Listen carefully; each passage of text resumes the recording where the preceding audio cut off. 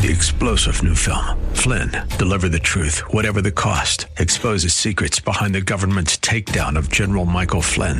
Flynn knew what the intel world had been up to. He ordered the first audit of the use of contractors. This set off alarm bells. He told the truth. He was the most dangerous person for Donald Trump to hire. They had to get rid of Flynn.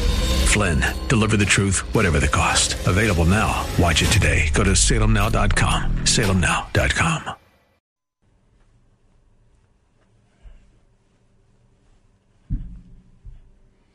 Welcome back to the Seth Leibsohn Show. I am Seth. It is Wednesday, April 12th, 2023. The phone number for you to join the show is 602-508-0960.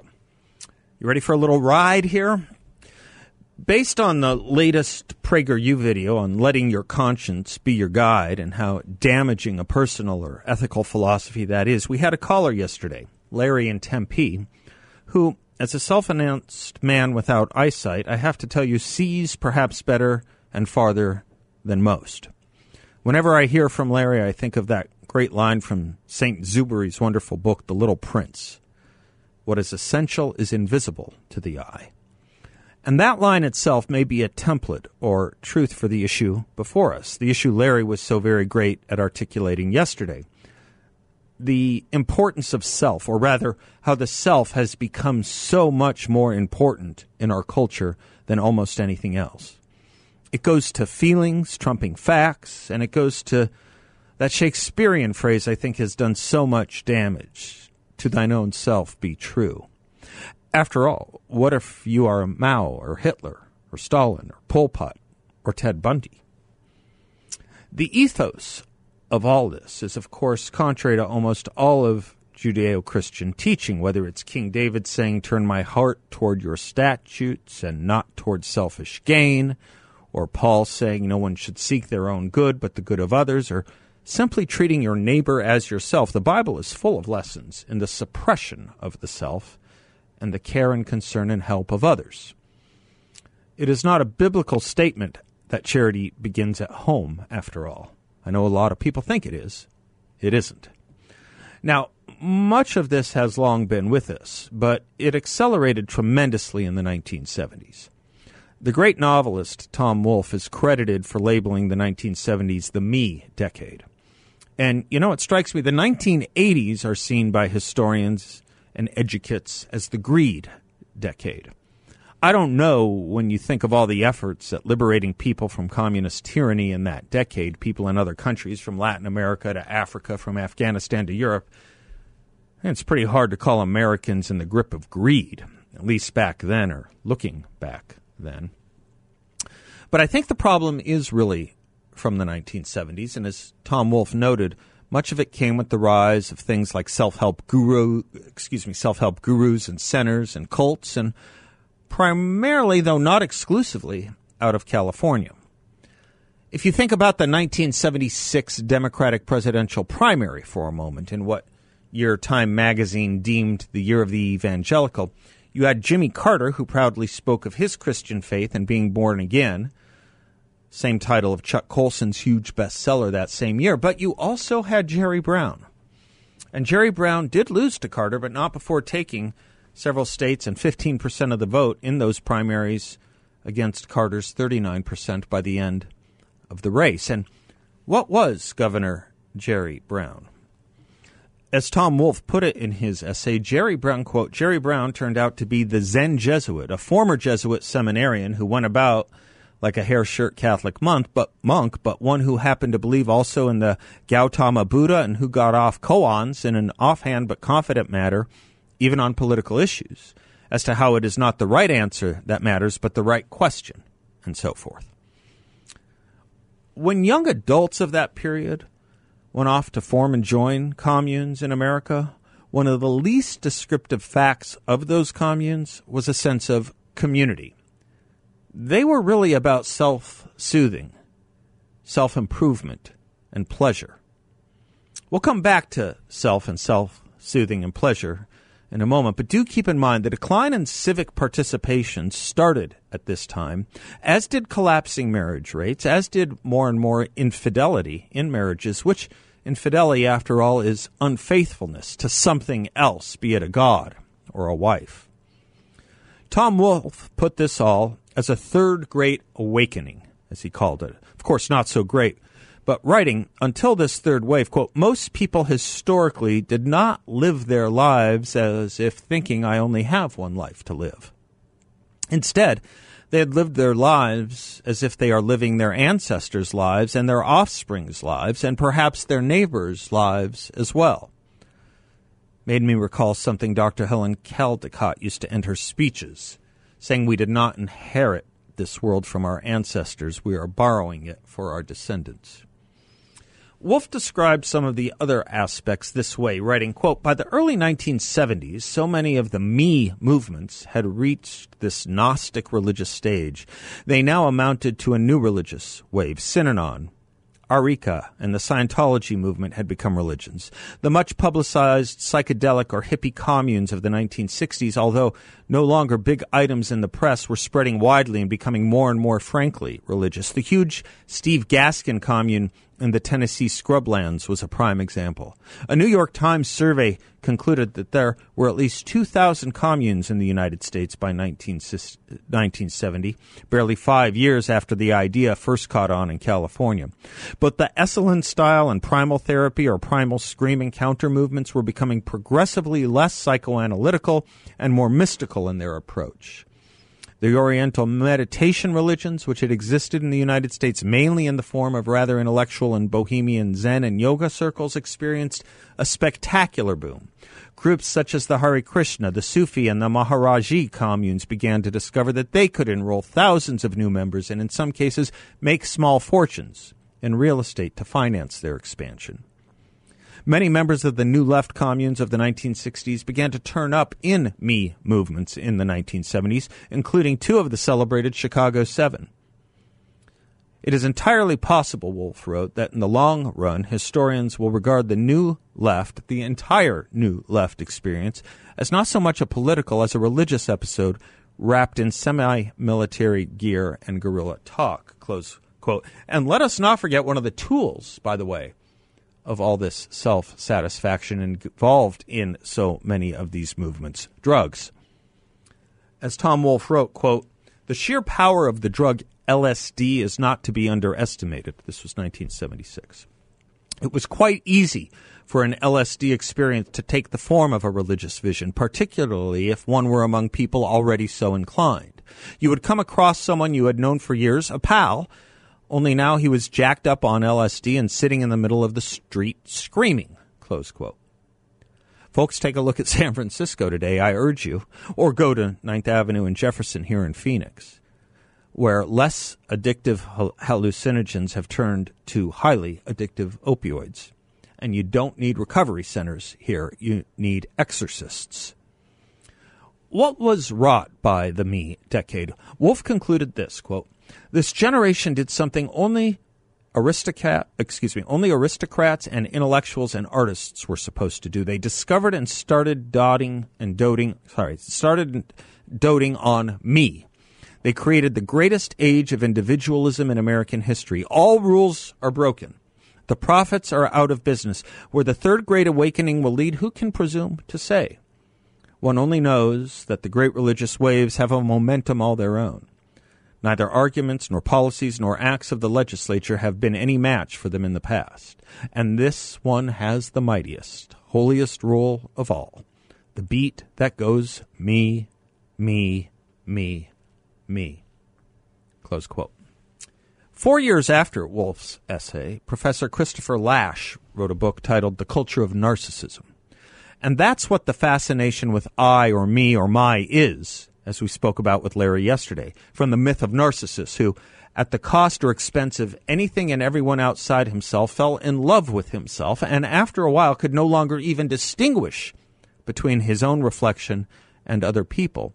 After all, his love of himself could not be satisfied as much as he could satisfy it, and nobody else would come into his life after a while, or he theirs.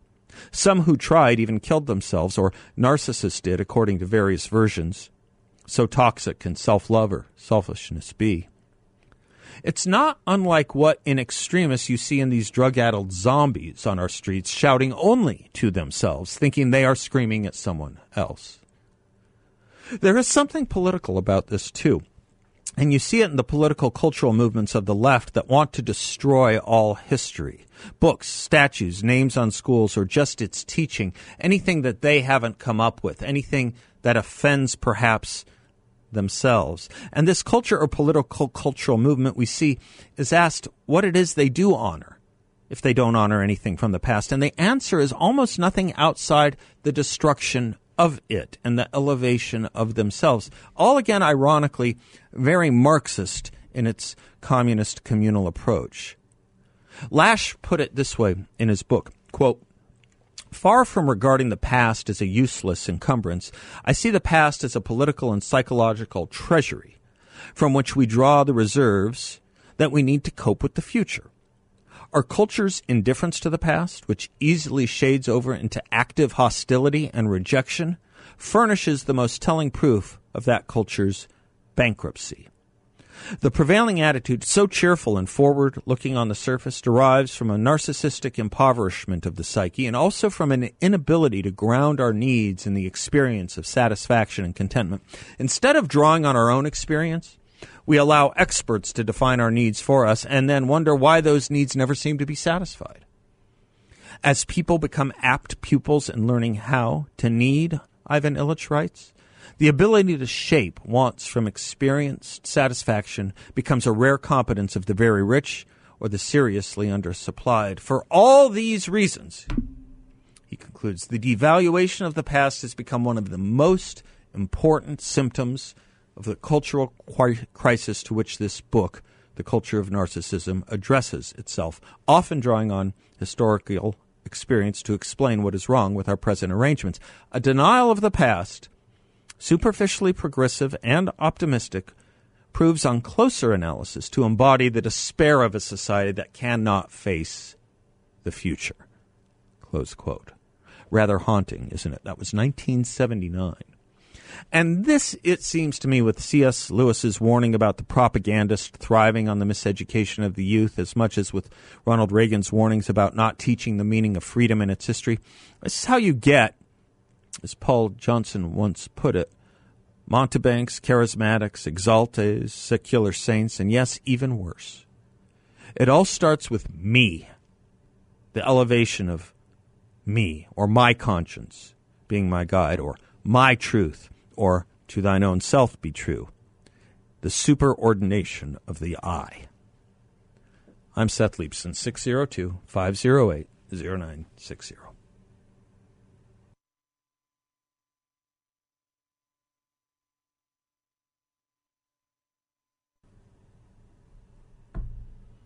Did you have a donut today, too? You did? I don't know why you keep doing this. It is when they're there, you'll eat them. Welcome back to the Seth Leibson Show, 602-508-0960.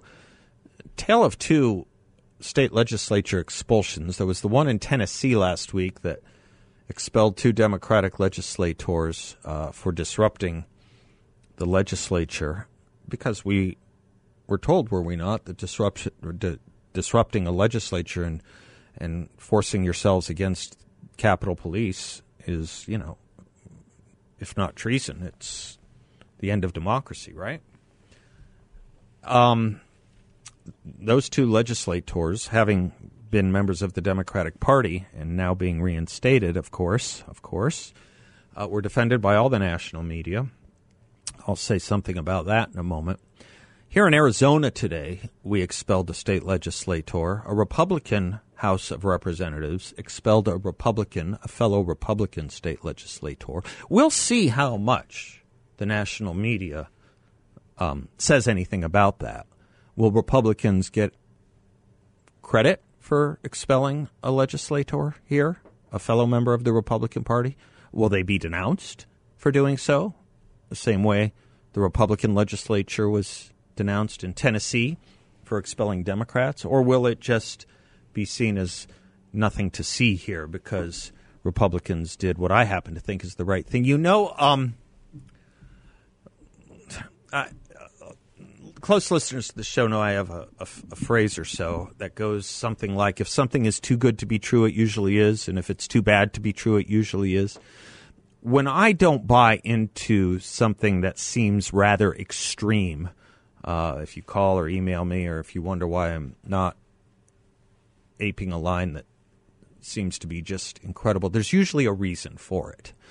And I'd like to think it goes to some of the credibility I have built up with you over the years. But I remember when this particular issue got a phone call here about a hearing at the state capitol where this legislator who was expelled today brought in a witness just pouring gasoline of a conspiracy theory all over everyone that Katie Hobbs and Adrian Fontes and Maricopa County Board's members of the supervisors and other legislators, and for goodness sakes, the LDS Church, were bought off and part of a Mexican drug cartel gang. And, why wasn't I saying anything about it? And I kind of, walked this caller through Socratically what makes her think any of that. What is the brain that makes one think something like that could possibly be true? And I have to tell you, I got a lot of pushback on it. I did, particularly through emails. But, of course, as time bore out, what I was saying bore out, none of this could be further. None of that could have been further from the truth. And today the legislature here expelled the state rep who was responsible for that reckless testimony which involved, oh my gosh, I mean, it just, the levels and vortex you have to go down to understand the origins of it involve a bitter divorce from one of the witnesses and allegations from that divorce that thrown out of their own courts.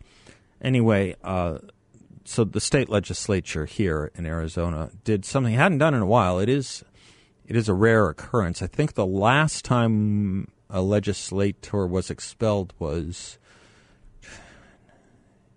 5 or 6 years ago, I think. And it does take 2/3 vote.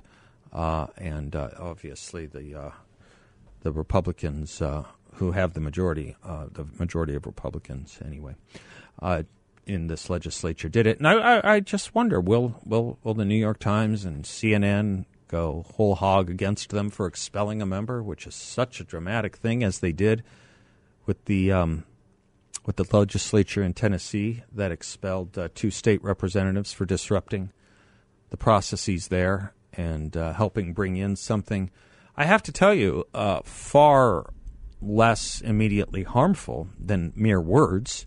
I mean, after all, what we are talking about in Arizona was testimony, mere words. What we are talking about in Tennessee was a storm of protesters/rioters breaking into the legislature, assaulting state capitol police in that instance, and using bullhorns to stop the legislative processes, more than just words. So words here, I suppose, being violent, words and violence there not being violent. The hypocrisy knows no end here. We're never going to win on the hypocrisy war. I think we do win when we point this stuff out. And I'll say more about this in a minute. Charles Cook at the National Review has a really good line on this. Don't go away. We'll be right back.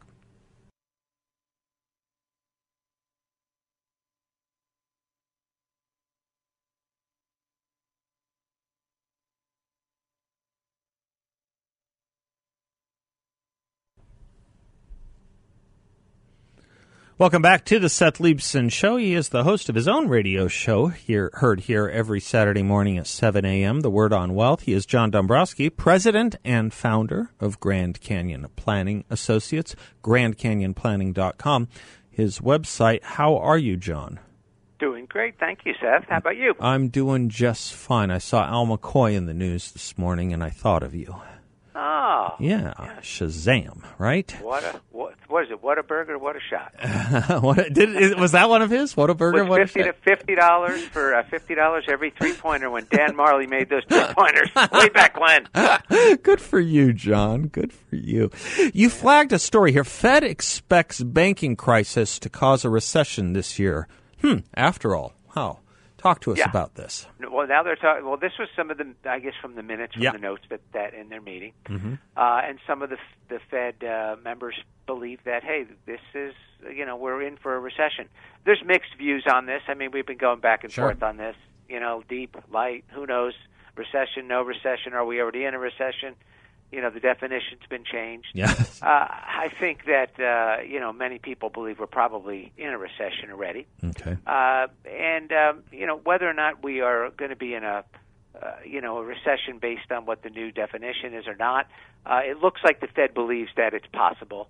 And, they're attributing it to some of the issues from the Silicon Valley Bank. Once we saw that first bank fail, the thought is that it's very possible that we could have some additional banks failing as well, and then that's going to create some consumer,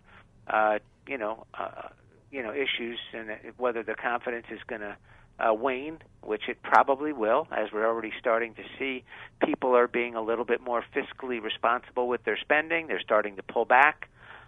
So it's very possible that we will begin to see some numbers from some of the corporations as they report after Q1, what the numbers are and what they're going to be forecasting moving forward. I have to say, you've been very consistent on reporting on this and the way you have. If you wanted consistency leading to truth, you would not be listening to this administration on this. At first, the inflation was to be transitory. Second, the banks were not going to lead to any real problems. Now we're learning in both cases neither of those things were true, or at least neither of those were believed by the people who told us that to be true. Right. Yeah, I mean, there's obvious messaging that's coming out of the administration that conflicts with some of the data that we do see. Yeah, that's right. And the next question then, I guess, related to inflation has to do with if this is now going to become general knowledge, is there going to be, do you think, more pressure on the Fed for another something like maybe, half-point increase on the rate or something like that? I don't think so. I still believe that we may be in for a quarter-point hike. Okay. In May. Okay. I mean, things could change. Yeah.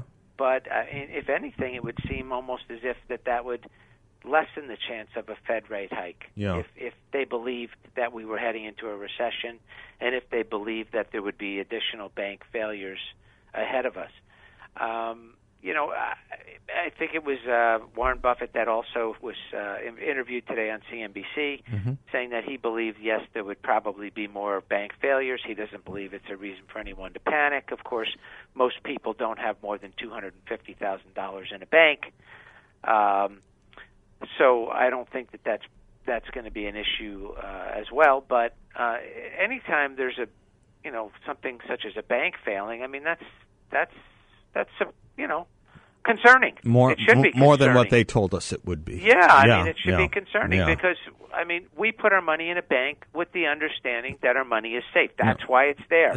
We give up the opportunity to earn, any rate of return on it. We try to remove all the risk as possible from it. And we're told, and there's that sign right on the counter when you walk into a bank, FDIC. Yeah. No, that's a good point. That's why we put the money there. Otherwise, we would put the money under the mattress, right? That's exactly right. So I think that we have to, hold them accountable. Yeah. And so that's I guess that's where I'm at. Yeah, no, good. I'm glad. I want to, and we will do so together. And you've been great on this. Thank you, John Dabrowski. You bet, Seth. Thank you. Again, folks can get in touch with me. Go to our website, GrandCanyonPlanning.com. Securities and advisory services offered through Creative One Securities LLC, a member of FINRA and SIPC, and an investment advisor. Grand Canyon Planning Associates LLC and Creative One Securities LLC are not affiliated. Bless Thank you, John. Seth. You betcha. All right. Talk to you soon. Bye-bye. I'm Seth, and we will be right back.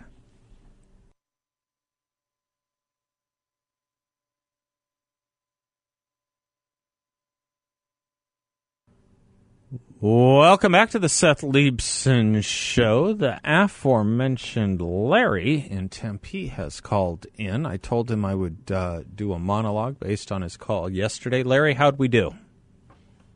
Oh, it was very good as usual. Oh, thank you. Very good. Thanks. Quite the interesting topic, and it always gives lots of thought to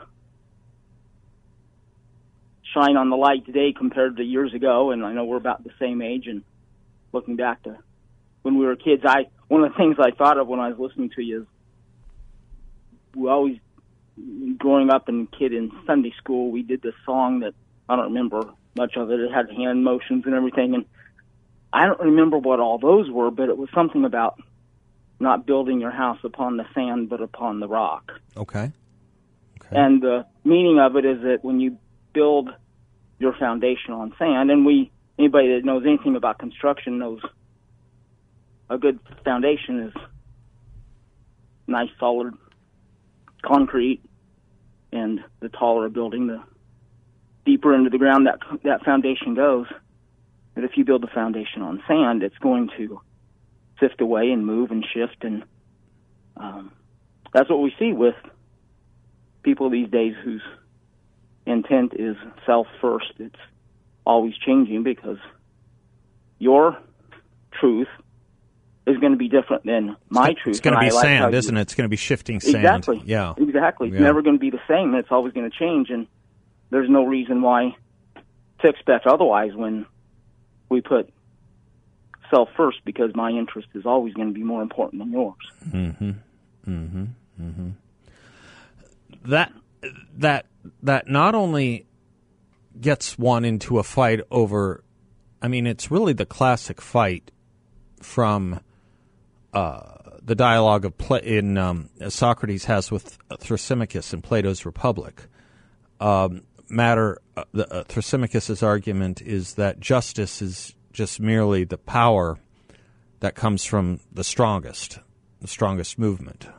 It's what Nietzsche might have called the will to power later. But it's the argument that Lincoln tried to turn on its head, and that we thought we had turned on its head with the founding of our own country, which was that right makes might, might doesn't make right. Something isn't true just because you say it is any more than it's true just because it gets itself accepted into the marketplace of ideas. You know, people can vote for something insane. It doesn't make it true. People have done so. This is obviously a real problem with democracy. It's obviously a real problem with parliamentary democracies. It's obviously a real problem with our culture today, where no one is telling these children, or these, in some cases, children in adult bodies, that your truth is meaningless. It is absolutely meaningless. Now, it might coincide, it might be coterminous with the truth. But the moment you say it's your truth, you have disabled it from being the truth. You have distinguished it from being the truth. And the more we coddle this nonsense, the more we're going to empower nonsense, and we're going to give it power. We're going to give it more and more power, such that might will make right in this country. That's the way it looks a lot. Yeah. And none of us, I don't know a single person in my life currently or that I've ever known that was perfect. And not that every mistake is horrible, but I make plenty of them. And to say that, to base any, like previously said, any foundation on my knowing the right answer all the time is problematic all in and of itself. Which was, yes, and that was the, if I'm not mistaken, that was the origin of the point of the PragerU video, wasn't it? That to let your conscience be your guide can be an awfully, awfully bad map, an awfully uneasy guide. Rather let, I think he said, truth, courage, God, and reason be your guide. And not your truth, but the truth. That's right. That's where that firm foundation, that solid foundation comes into play. I'm not depending on establishing what's right. I'm depending on, in the case of the way Dennis was talking about and how we were kind of talking about it, depending upon God or godly morals, Right. establishing that Right. that solid foundation. I don't know the song, I don't think, that you're referencing from Sunday school, but I did look something up here. And is this a part of it? The foolish man built his house upon the Yes. sand. The rains came down and the floods came up, and the house on the sand went smash. Yep. Is that it? Okay, good. Yep. Good. The foolish man built his Yeah. house upon the sand. The foolish man built his house upon the sand, and so on and so forth. Won't display my wonderful singing skills. Singing prowess. Nicely done, Larry. Well, thank you for giving us so much of a topic to chew on. I appreciate you very much, sir. Well, you're welcome. I'm happy to call in and listen every day. Appreciate your show and your truth. Not your truth, but the truth you live, I guess. my feeble attempt to do something about exposing the truth. Okay, thank you. I'll take it that way, Larry. Call frequently. Rob is in Surprise. Hello, Rob. Hi, Seth. I promise not to sing for you. I was going to ask about whether you like Jeff Beck, and Jeff Beck's kind of a hard guy to sing with since all of his songs are instrumental. Did you like Jeff Beck, by the way? Not an artist I've spent much time with enough to like or not like. People, what was the other one someone asked me recently? If I don't know. Let's ask Bill. Bill, are you a Jeff Beck? No. Yeah, not enough. Not enough of a background. Oh, okay. Yeah. Yeah, it requires some listening. I liked him because he used his fingers, and I also liked him because even though he just passed away recently, he kept playing until he was 78 and stuff. Well, anyway, you gotta love it. You gotta love it. Yeah. Yeah. And you can't really sing along to the songs either. I mean, I like the Yardbirds. I mean, don't get me wrong. Oh yeah. I mean, well, and again, he and Jimmy Page and Yeah. Eric Clapton, they're all part of the Holy Trinity guitarists. Yeah. They didn't all play at the same time, but they all kind of started off in Yardbirds and kind of took off their own way from there. And actually, that's a great topic for any guitar listeners to your show is, who do you think may have been the best guitarist to come out of the Yardbirds?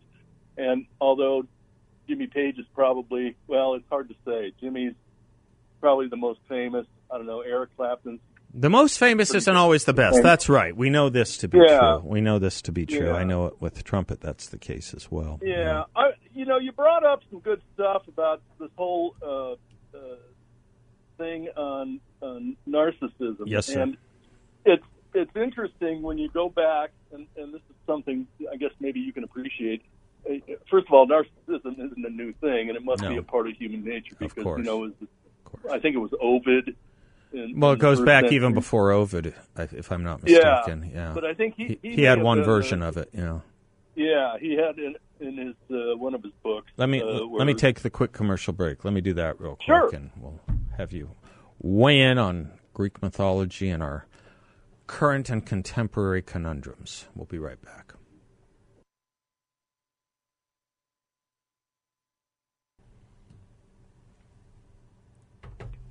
Welcome back to the Seth Leibsohn Show. Rob, on narcissism. Sir, thanks for your patience. Yeah, and I'm not saying I am one, I hope, at least. But I know later on, guys like Freud and Jung and a guy named Havelock Ellis, who I think was a physician, they would talk about, like late 19th century, about narcissism as a form of pathology and mental illness. Yes, and now we have narcissistic personality disorder, right?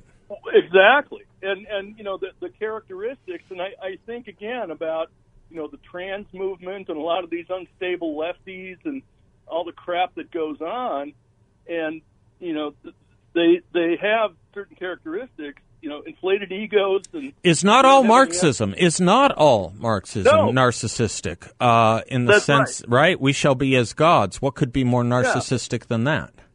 Yeah, and they need attention. They don't believe in boundaries. They don't have any empathy. For those that think differently. The last thing a commune did, communism coming from commune, the last thing it did was care about community.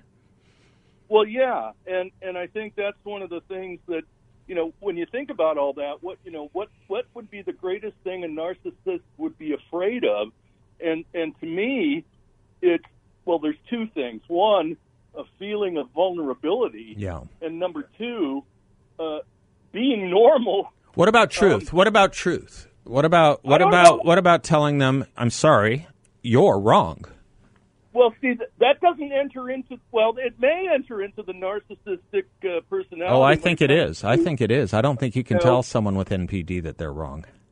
No, and it's probably the ego that prevents that from happening. Yeah.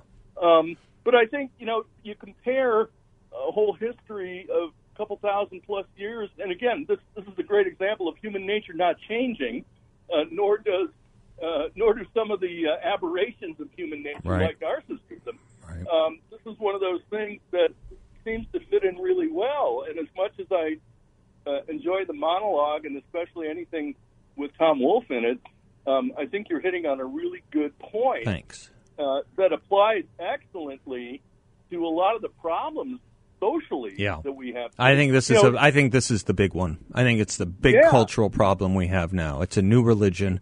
It's not a mental disorder anymore. It's a religion. Yeah, and you look at everybody on their cell phones rather than interacting with each other. Yeah, well, there's that too. There is an involvement of that too, and of what people put up on their. Yes. Oh my gosh, that's another monologue. You bet. Thank you, Rob. We'll be right back.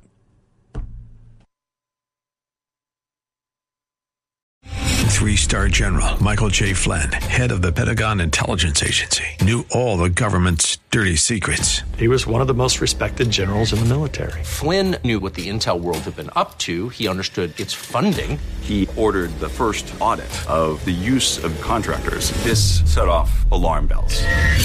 The explosive new documentary, Flynn, Deliver the Truth, Whatever the Cost, uncovers the facts behind this scandal. Flynn told the truth. He was the most dangerous person for Donald Trump to hire. I find out the worst enemy that I'm going to face in my life is right here in America. They took my assessment and they wanted me to change it. And I was like, I'm not changing it. They had to get rid of Flynn. With in-depth interviews, archival footage, and never-before-seen personal records of the man behind the headlines. I just felt like I was drowning. Flynn, Deliver the Truth, Whatever the Cost. Available now. Watch it today. Go to salemnow.com. salemnow.com.